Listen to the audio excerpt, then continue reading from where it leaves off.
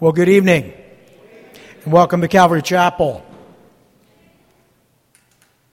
This evening, we continue in our series of studies in 1 Chronicles. And in 1 Chronicles, in chapter 4, in verse 24, where we left off, we've been looking at the descendants of Jacob, otherwise known as Israel. And as we've been looking at his descendants, we're not reading through all these lists of names, but we are sort of just summarizing certain sections. As we look at these tribes and their descendants, there are several historical accounts buried within the list of names. And I would like to just kind of summarize, move through them quickly, but I wouldn't want to miss out on some of the lessons in God's Word, which is why I took the time to read through every name and all of that that's listed here. So that first of all, if you'd like to, you certainly can, but that you can rest assured knowing you haven't missed anything other than, perhaps, me mispronouncing a bunch of names that you would forget and I would forget how to pronounce. So anyway, this evening we are going to open in a word of prayer and get right into God's Word. Lord Heavenly Father, we thank you for your Word. We ask that as we approach your throne in prayer and with an open heart, willing and ready to receive what you have for us, that you would make the Scripture come to life, and even Scriptures that may seem to be empty of any practical lesson. May you show us this evening that that is not true. Every word, every sentence, every paragraph in your word has value in some way, shape, or form. And these lists of names themselves, while they mean very little to us, meant everything to the people who were descended from these different tribal leaders. How it certified and justified who they were and entitled them to property rights. Well, we would all be upset if our title to our home got lost, but many times that was the case here. It empowered them and entitled them to be able to receive your blessings. May we this evening receive your many blessings, we pray in Jesus' name. Amen. Well, picking it up in chapter 4 and in verse 24, we're going to look at the descendants of Simeon. Last week we looked at the descendants of Judah.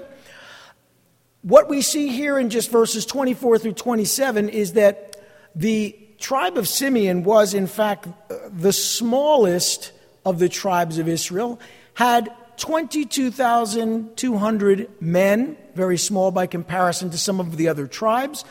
We learn about that in Numbers 26. And so we find that out as we look at the first few verses there. They tell us that there were few descendants, and as a result, there were less than some of the other tribes. Now, when we get into verse 28, the list of the towns of Simeon are there. The towns of Simeon were, interestingly enough, completely contained within the inheritance of the tribe of Judah. If you've ever looked at a map, certain towns are pretty much surrounded by other towns. What immediately comes to mind is the town of Metuchen, which is essentially like the inside of a donut, and Edison sort of surrounds it if you look at it on a map.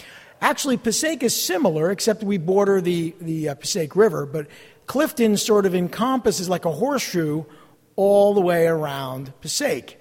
And so that sometimes happens. That was the case with the towns of Simeon, the tribal land or inheritance of the Simeonites. They were within the tribe of Judah.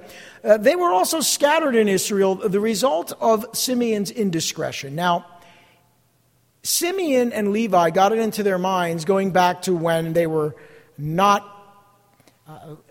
in control of the promised land. This was long before that.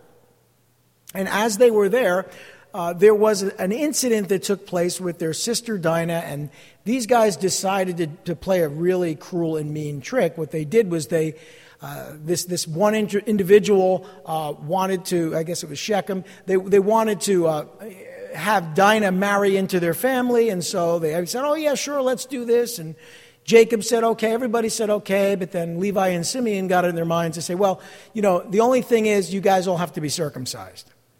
So they were, and as they were, how can I say this, indisposed, they were not able to fight, then they went in and they killed them all. And so that indiscretion, that behavior caused a problem for the tribe of Simeon. And so their indiscretion there, which is recorded in Genesis 34, really brought about a curse, if you will, on this tribe. And Jacob mentions that when he prays on his deathbed in Genesis 49, verses 5 through 7. That was really never forgiven. That was a really, really awful thing they did. And it really stained their reputation, the Simeonites. And so, as a people, they were not as blessed as some of the other tribes. They later moved to Manasseh and Ephraim in the north to become the 10th northern tribe when the kingdom split. So this tribe sort of disappeared with very little to say about it, to be honest. Not too many great leaders or great individuals came from the tribe of Simeon. But the leaders of the clans of Simeon are mentioned in verses 34 through 38. And then the land occupied by the Simeonites is mentioned in verses 38 through 43. And I want to read this because I found this interesting. In the second part of verse 38, it says, "Their families increased greatly, and they went to the outskirts of Gedor, to the east of the valley, in search of pasture for their flocks. And they found rich, good pasture, and the land was spacious, peaceful, and quiet. Some Hamites," that is, descendants of Ham, "had lived there formerly. Well, the men whose names were listed came in the days of Hezekiah, king of Judah, and they attacked the Hamites in their dwellings, and also the Meunites who were there, and completely destroyed them." That sound a little familiar? After I shared that indiscretion. And these were kind of sneaky guys. So anyway, they attacked the Hamites and completely destroyed them, as is evident to this day. Then they settled in their place because there was pasture for their flocks. And then we read of another account, and 500 of these Simeonites, led by, and the individuals are mentioned there, who were sons of Ishi, invaded the hill country of Seir, which is a different part of the area. And they killed the remaining Amalekites who had escaped, and they have lived there to this day. So we get a little bit of history about the Simeonites. They were sort of contained within the tribe of Judah.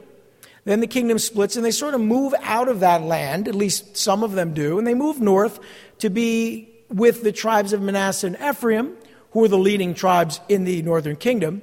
And there are these incidents recorded for us of how they got even more land. Now, I'll remind you that they were encouraged to attack those people living in the land and take that land, for God had given it to them. And we forget that sometimes. Didn't mean they had to be cruel, but they did have to win the battles. And they weren't to make any alliances with these people. You can say this about the Simeonites. They weren't the people of integrity that maybe some of the other tribes were. But they didn't have a problem going to war. They didn't have a problem attacking certain areas and taking the land. In fact, there were these pasture lands that were sort of on the outskirts of their area. They were searching for pasture, and they found it there. And all of this took place, we're told, during the reign of Hezekiah, king of Judah, which is about 728 through 686 BC. So they attacked these people, and they took their pasture.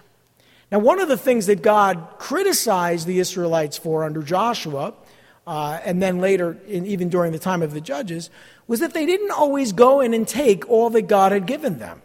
These other peoples did not belong there. God had given the land to the Israelites and commanded them to take them out. And for many, many hundreds of years, some of these lands were occupied. It wasn't until the time of David that they took Jerusalem, which was the city of the Jebusites.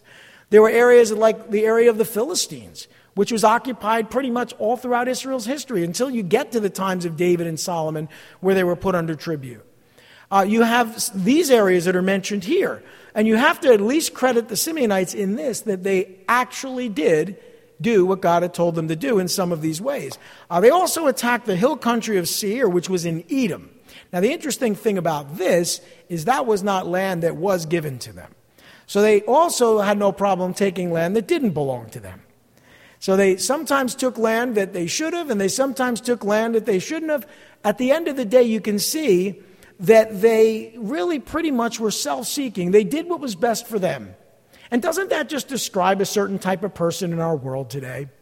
I mean, there were 500 of these Simeonites. They were led by 4 of their leaders. They invade the land of Edom, and they kill, but notice who they kill, the surviving Amalekites, and they take their country. Now, do you remember who the Amalekites were? They were a people that you'll remember Saul was told to completely annihilate.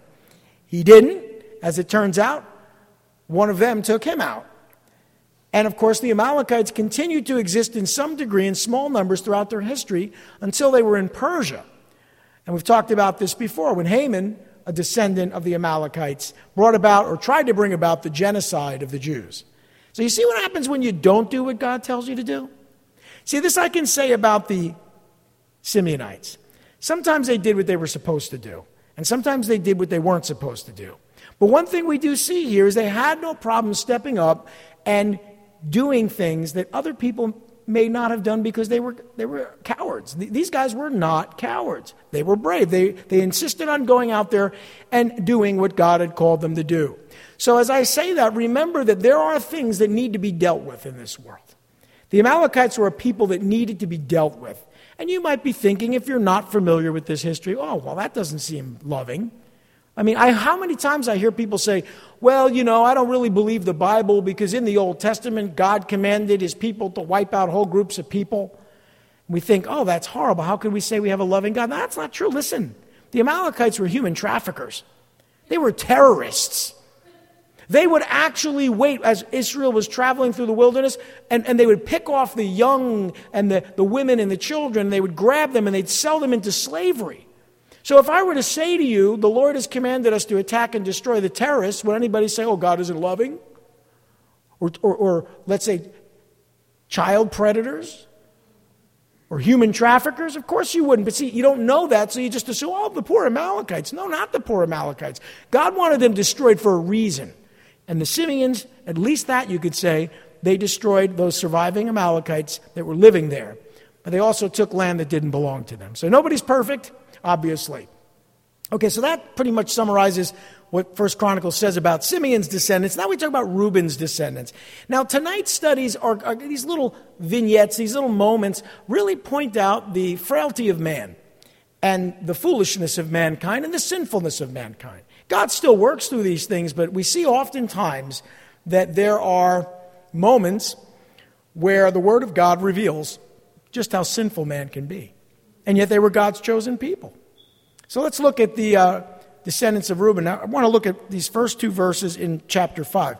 It says that the sons of Reuben, the firstborn of Israel, he was the firstborn in parentheses, but when he defiled his father's marriage bed, his rights as firstborn were given to the sons of Joseph, who I've mentioned already, which were Manasseh and Ephraim. And so he could not be listed in the genealogical record in accordance with his birthright. And though Judah was the strongest of his brothers and a ruler came from him, the rights of the firstborn belonged to Joseph. And then it goes on to mention the sons of Reuben, and it lists their names. Now, what we're learning here, and you may not be familiar with this, and this is sort of a snapshot of different events that took place in the tribes of Israel, and it's interesting that they're not forgotten. They weren't forgotten by Jacob, and they're not forgotten by God. Reuben was Israel's firstborn son, but his rights as the firstborn were given to other sons, or the descendants of Joseph.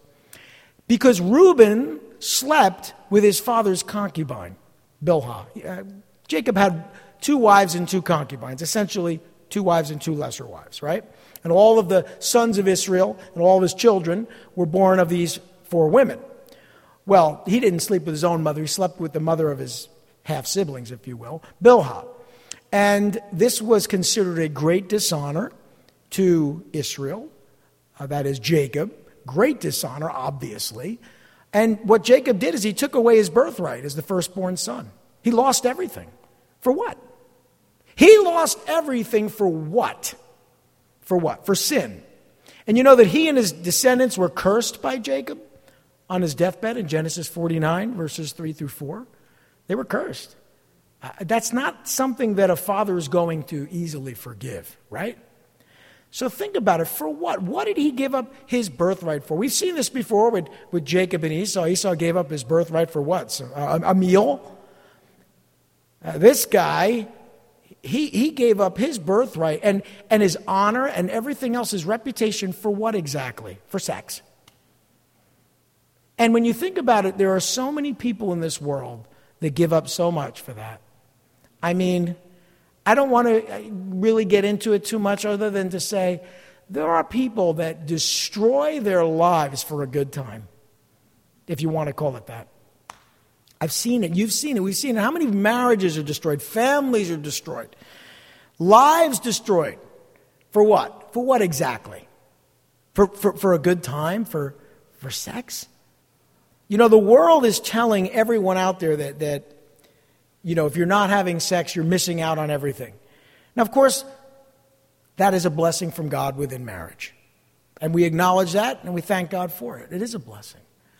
But to try to get involved in a sexual relationship outside of marriage just for pleasure is sin. It is sin. It will destroy you because sin destroys us. Why does God hate sin? Because it hurts us. So people don't usually like to hear this, because I remember growing up, and I'm going to be frank about this, I remember as a young person, under the age of 10, knowing that, that was wrong. You weren't supposed to do that until you got married, right? And then what happened is people did, but they pretended they didn't. People did that, but they kind of, if anyone asked them, they'd lie, and they did what they did in secret. And then I remembered as I got a little bit older, became a teenager and a young adult, people were moving out of their homes and moving in together, and it was sort of like there was no shame. It was unabashed. There was no sense that it was wrong anymore. And I lived through a time period within 20 years where we went from, yes, people sinned, but they did it quietly and in secret because there was shame, to flagrantly, outwardly just living in sin. And another thing to think about, and I'm not here to condemn anybody. I'm just saying that this is the result of a society that's going down the tubes. It's amazing to me because today it's gotten to the point now where people have families and they're not married, and that's accepted. And again, I'm not judging anybody. I'm just telling you, when I was growing up, that was like no way. That was a huge shameful thing. And now it's like accepted. I hear these stories of, especially in Hollywood, these people get married, and then you read the thing, they finally get married, or they've been living together for 30 years, and they share children. Interesting, right? I know in Scandinavia in particular, I learned that people don't even bother getting married. What's the point? And so as we look at this, realize that a lot of people are ruining their lives because they're defying God's word. They want to be blessed. They want to have the blessings of marriage and a family, and those are blessings. But you got to do it God's way. So what Reuben did here was awful. But there are so many people that sacrifice so much for so little. And I think that's a warning. That's an encouragement. And certainly we learn that from Reuben. He is, and described by his father as unstable as water. And when a double-minded man does these things, the book of James tells us he's unstable in all his ways. So there's a lot of instability in our world today, right? Well, we start to get an understanding as to why. Okay, so we have the sons of Reuben mentioned there. Then we have the descendants of Joel in verses 4 through 10. There are the leaders of the clans of Reuben mentioned in verses 7 and 8. And then we look at the land that was occupied by the Reubenites. And I want to mention this, just verses 8 through 10.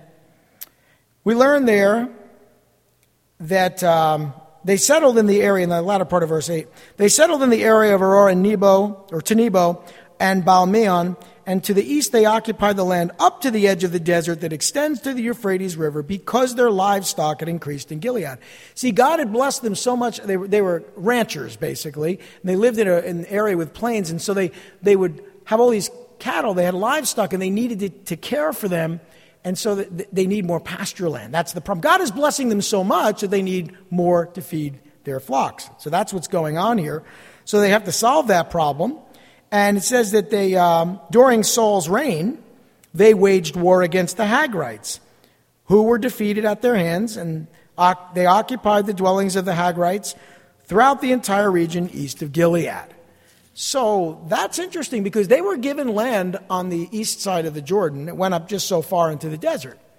But they needed more, so they did what we've already talked about the Lord had commanded them to do. They ventured out and they took that which had been given to them by the Lord and stepped out and took more pasture land in faith. And they stepped out and they fought, and as a result, they received the blessing.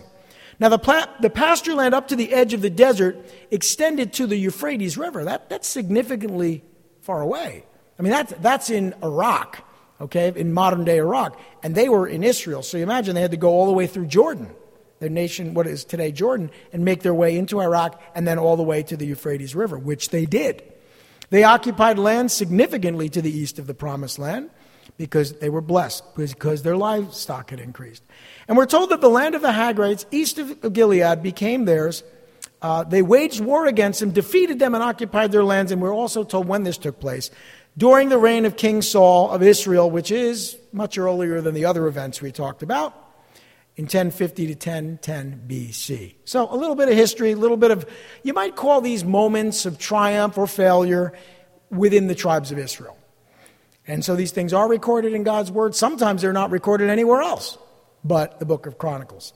Okay, so now we get to another tribe, Gad, and each of these tribes are named after one of the sons of Jacob or Israel. And in the case of Gad's descendants, we're given in verses 11 and 16 and 18 through 22, we're given the land occupied by the Gadites, and we're told that they had all of the pasture lands of the plain of Sharon, which we've heard of before. That's closer to the coast. They had a lot. They had a lot, and God blessed them.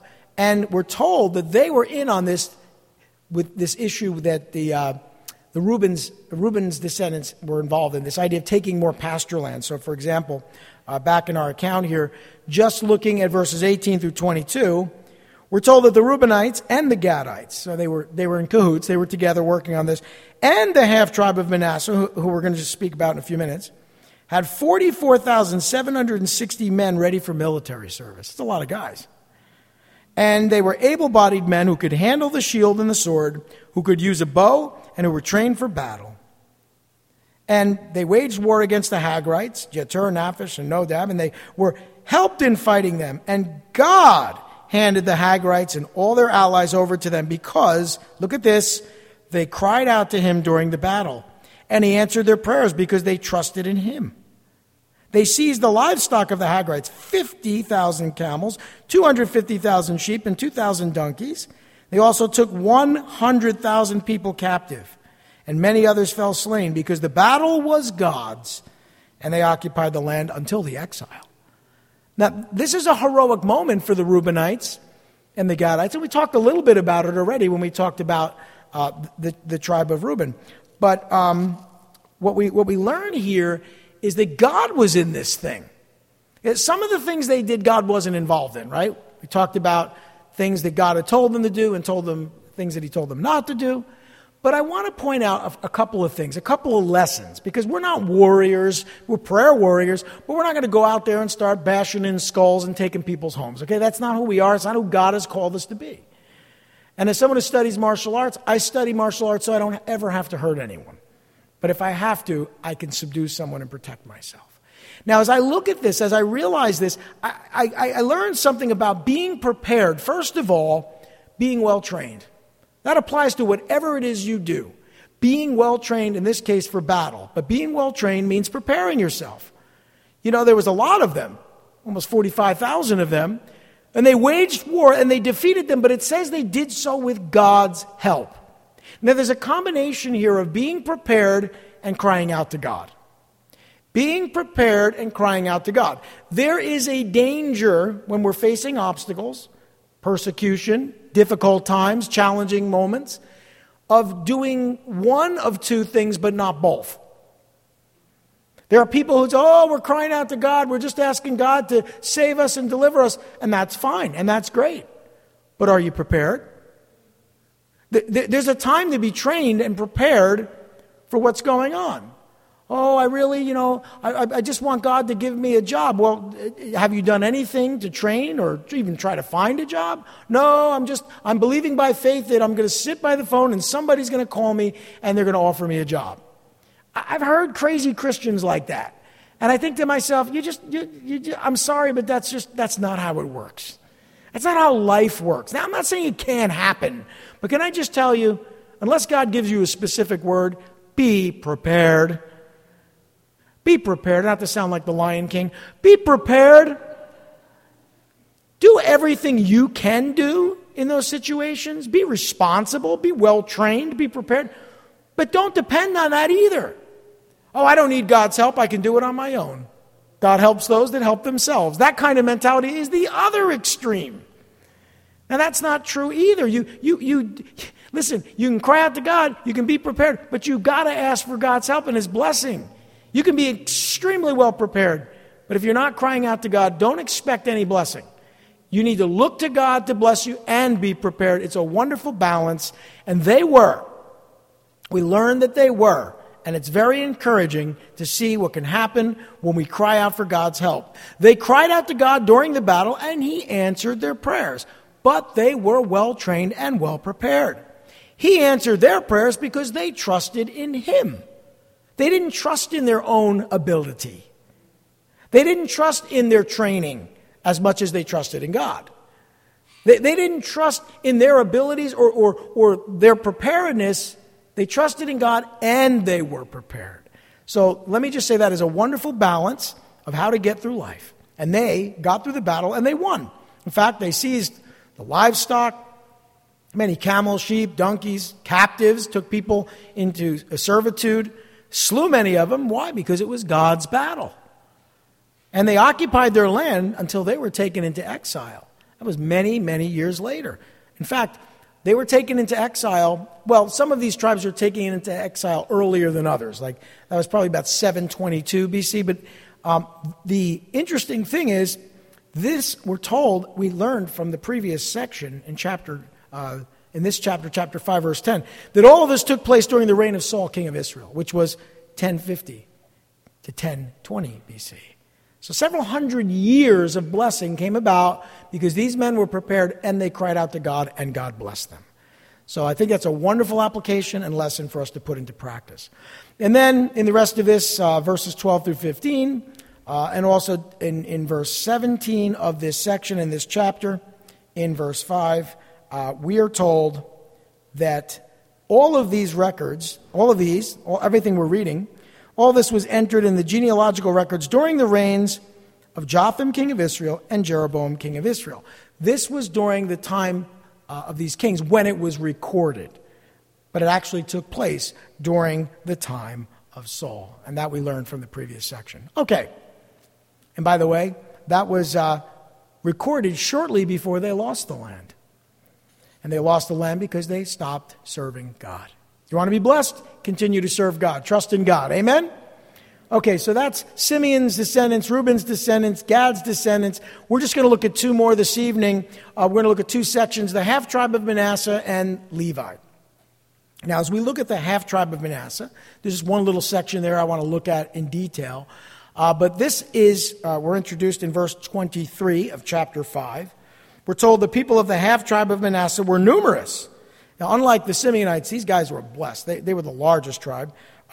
They settled in the land of Bashan to Baal-Hermon, and that is to Sinir and Mount Hermon. They were so big, they were already a half-tribe. Joseph had two sons, Ephraim and Manasseh. So they're already a quote-unquote half-tribe. They're not a full tribe, because Joseph is the ancestor, right? This tribe was so great that they divided in half, some on the east of the Jordan, some on the west of Jordan. So think about it. You got a half tribe, and 2/4 of the tribe were huge. So God blessed these guys and blessed them abundantly. They settled in the land east of Jordan, and they were the descendants of Machir, the firstborn of Manasseh. So there's one portion of the tribe settled there in the east. The rest of the Manassites settled in the promised land west of the Jordan, as I've said. And their descendants are listed there. The land occupied by the half-tribe of Manasseh is mentioned there in verse 23. The leaders are mentioned in verses 24 through 25. They were brave warriors. And let's actually read that, verses 24 through 25. These were the heads of their families, and it mentions their names. Notice it says they were brave warriors, famous men, and heads of their families. But they were unfaithful to the God of their fathers, and prostituted themselves to the gods of the peoples of the land, whom God had destroyed before them. So, God, the God of Israel, stirred up the spirit of Pul, king of Assyria, that is Tiglath-Pileser, king of Assyria, who took the Reubenites, Gadites, and the half-tribe of Manasseh into exile. He took them to these other lands and the river of Gozan, where they are to this day. Now, in just what we've read about these tribes tonight, we learn the whole history. You put it all together, you get a summary of exactly what happened. They did great when they cried out to God. God blessed them. But then when they prostituted themselves to other gods, when they started to serve other gods, when they rejected God, then they lost their blessings. Are you with me? This is true for the Reubenites, the Gadites, and half of the tribe of Manasseh. See, you can be blessed by God. Are you blessed by God? Amen. And you can lose those blessings because of sin, and especially idolatry. And we sometimes think, well, I'm God's child, I'm blessed by God, I don't have to worry, I'm not going to hell. Well, that may be true. But you can lose your blessings. You can lose, as we've said already, your family through sexual sin and other sin. You can lose so much for turning your back on God. We've just described in a few sections how they took some of these lands, but we've also now learned how they lost it. As I've said, in around 722 BC, the king of Assyria came in and he took away everything and took them away. And they became what are sometimes called part of the 10 lost tribes, but they weren't lost. God knew right where they were. They just were taken away from God's blessing. So what's the lesson? What's the moral of the story? Do not reject God. These guys were brave warriors. They were famous for their actions in battle, like a Samson maybe. But they were unfaithful to God. They worshiped the gods of the peoples that he destroyed.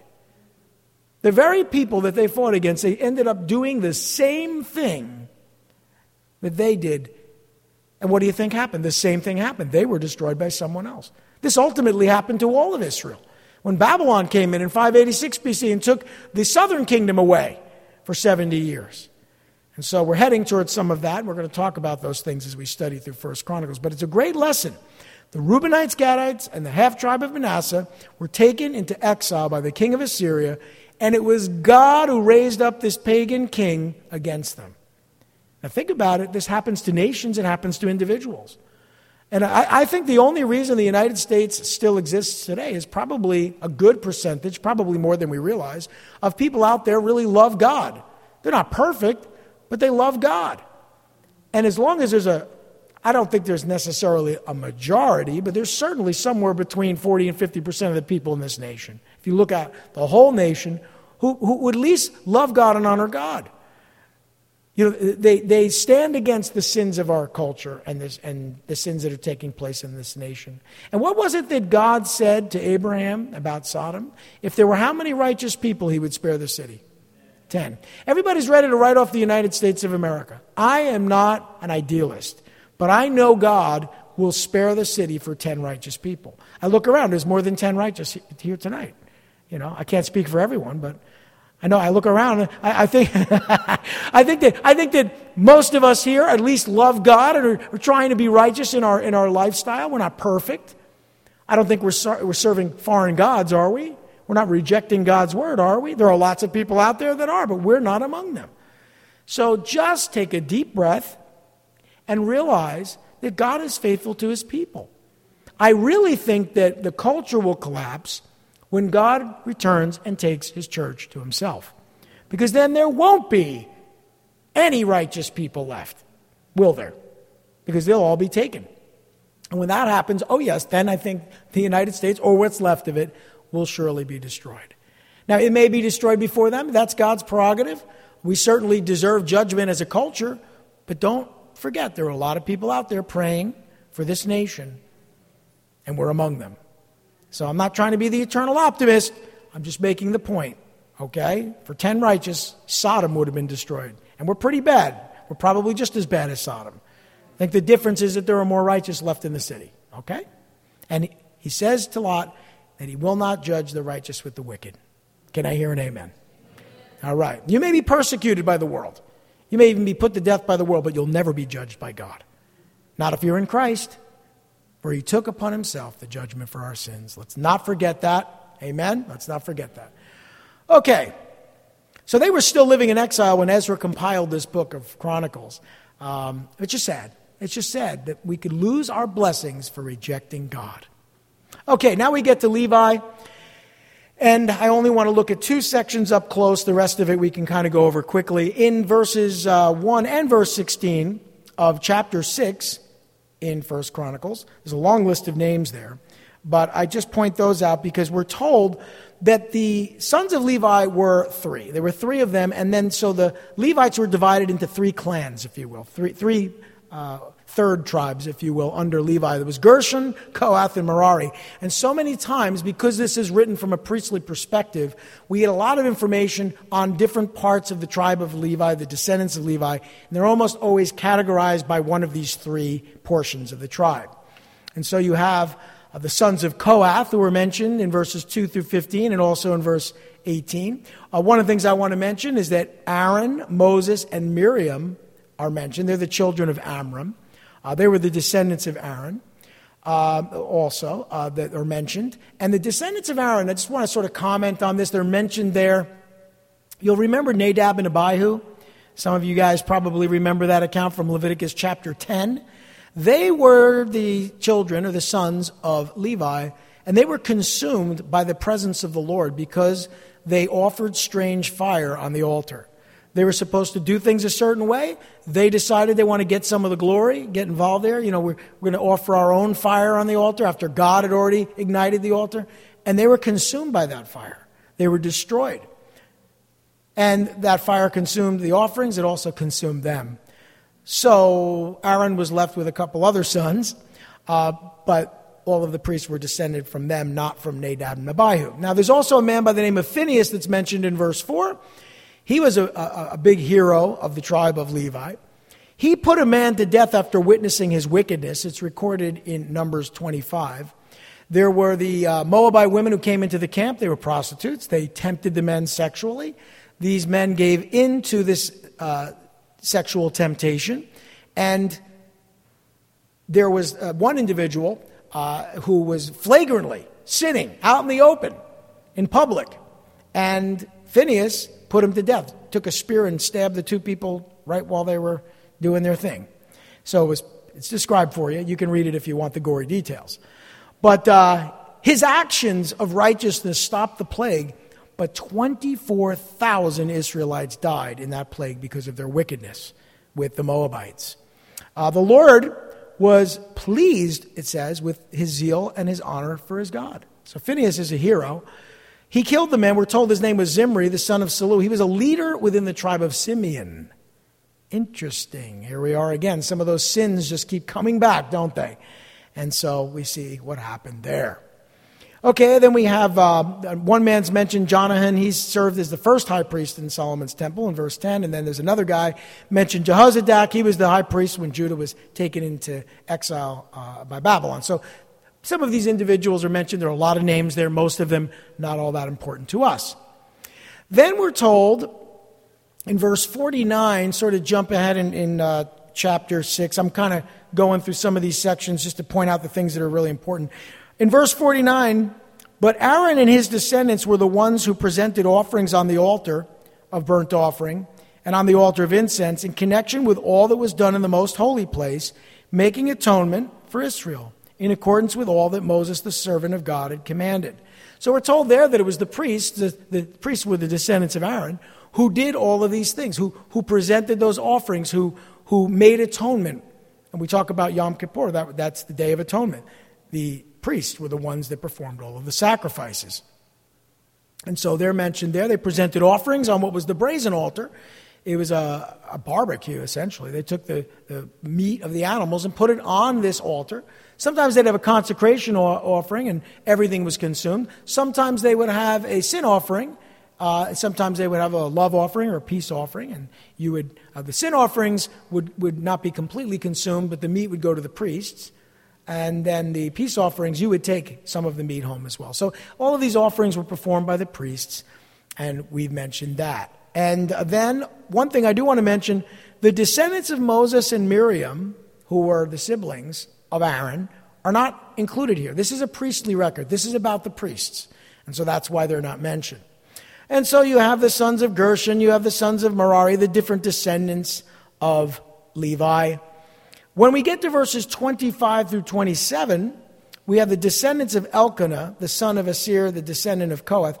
He has a descendant who's also named Elkanah, and you probably remember him. He was the son of Jehoram. He was, his wife was Hannah, who you remember, he was the father of Samuel. So you had Elkanah mentioned. This is in 1 Samuel chapter 1. He was the husband of Hannah, and Hannah and Elkanah had Samuel. And then we're told in verse 28 that Samuel had two sons, Joel and Abijah. And we learn from 1 Samuel chapter 8, guess what? Samuel was one of the most righteous people in the Bible, in all of God's history. He was easily in the top 5, okay? We'll say that, other than Jesus. Jesus is in his own category, okay? But like if you look at the people that serve God, think of people like Joseph and Daniel and Noah. Well, Samuel's up there. He has these 2 sons, and they are wicked. Joel and Abijah. And Samuel appointed his 2 sons to serve as Israel's judges, but they didn't follow his good example. They used their position for personal gain. They were wicked. And their wickedness brought about the people saying, we don't want them to be judges, give us a king. And that's when Saul got in the picture, and we all know how that ended. Not well. So think about it. Here you got this great man, Samuel, has these 2 sons, and they are awful. They're train wrecks. And that happens sometimes too. And you can say, oh, maybe it's Samuel's fault. Maybe he didn't discipline his sons the way that Eli didn't discipline his sons. He was raised by Eli, after all. Or maybe they were just wicked. I think I said this on Sunday. Parents can't be held accountable for their children rejecting the truth. I mean, you do what you can. You give them the truth. But at the end of the day, they have the same choice that you have to serve God or reject God. And they'll suffer the consequences if they reject God. And they'll be blessed if they receive Christ. Amen? So I pointed that out. Okay, then we get to the temple musicians. Not a whole lot I need to say about this, but they're mentioned in 31 through 48. David put these 3 men, Heman, Asaph, and Ethan, in charge of the music in the tabernacle and in the temple. We'll talk more about them. David moved the ark to the city of Jerusalem, and he placed the ark in the tent of meeting until Solomon built the temple there. And these men followed the regulations that he laid down for them. They were worship leaders, and their names are mentioned there, and they're listed for us. And then you have their genealogies. So in verses 33 through 38, you have the genealogy of Heman the musician, who was also the grandson of Samuel, interestingly enough. So wait a minute, what does that mean? Well, that means that sometimes the kids are horrible, but the grandchildren are great. That happens too. So here you have a worship leader come from a guy who was wicked, who came from Samuel the prophet. So, everyone has to make their own choices for themselves. As it's been said, God doesn't have grandchildren. He only has children. And everyone has to make those decisions. Then you have the genealogy of Asaph in verses 39 to 43, the genealogy of Ethan. We don't need to read all those names. And their fellow Levites performed other duties in the tabernacle and the temple. So you have the priests and the Levites serving God. And then in verses 54 through 81, you have where they lived, the settlements of the Levites. Again, I'm not going to read all of this, but what the Israelites did is they gave 48 towns, because the Levites needed to be interdispersed among the tribes. They weren't given a tribal land. They had cities within the tribal land. And so the Israelites gave 48 towns, including pasturelands, to the Levites, and they gave it from their own inheritance, sort of like a tithe to the priests. The Lord had commanded them to give these towns to them. They would live in these towns, graze their livestock in the pasture land, and 6 of these towns were also designated cities of refuge, where someone could flee for justice. The towns would be taken from each of the tribes based on their size. So if God had blessed them with much, they were expected to give much. If God had blessed them a little, they were expected to give little. Does that sound like a principle that makes its way into the New Testament? It's true.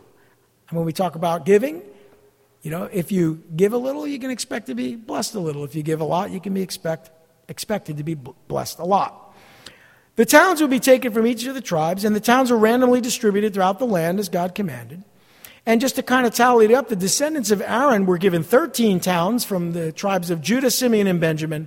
The Kohathites, we talked about, these were the Levites. They were given 10 towns from Ephraim, Dan, and Manasseh. The Gershonites were given 13 towns from Issachar, Asher, Naphtali, and Manasseh. And the Merarites were given 12 towns from Reuben, Gad, and Zebulun. So they received the blessings of God from their brothers. Now, I know a lot of those different accounts in and of themselves may not seem like much, but it's painted a picture for us, a very important one, that essentially says this: follow God, obey God, serve God, and you'll be blessed. Reject God, and you won't be. You will forfeit the blessings that could be yours. And I think it's so important. I think there's a scripture in Jonah that really sums it up. And I don't have my bookmark in there, so I'll just see if I can remember it. Those that forfeit, those that give their hearts to idols, forfeit the grace that could be theirs. Let's not give our hearts to idols. Lord Heavenly Father, we thank you for your word. We thank you for this evening, and we pray your continued blessing on each of us. May we make good decisions and be blessed for them. May we honor you by living according to your word. And when we fail to live according to your word, may we ask for forgiveness and receive it in Jesus Christ. We pray these things in Jesus' name. Amen.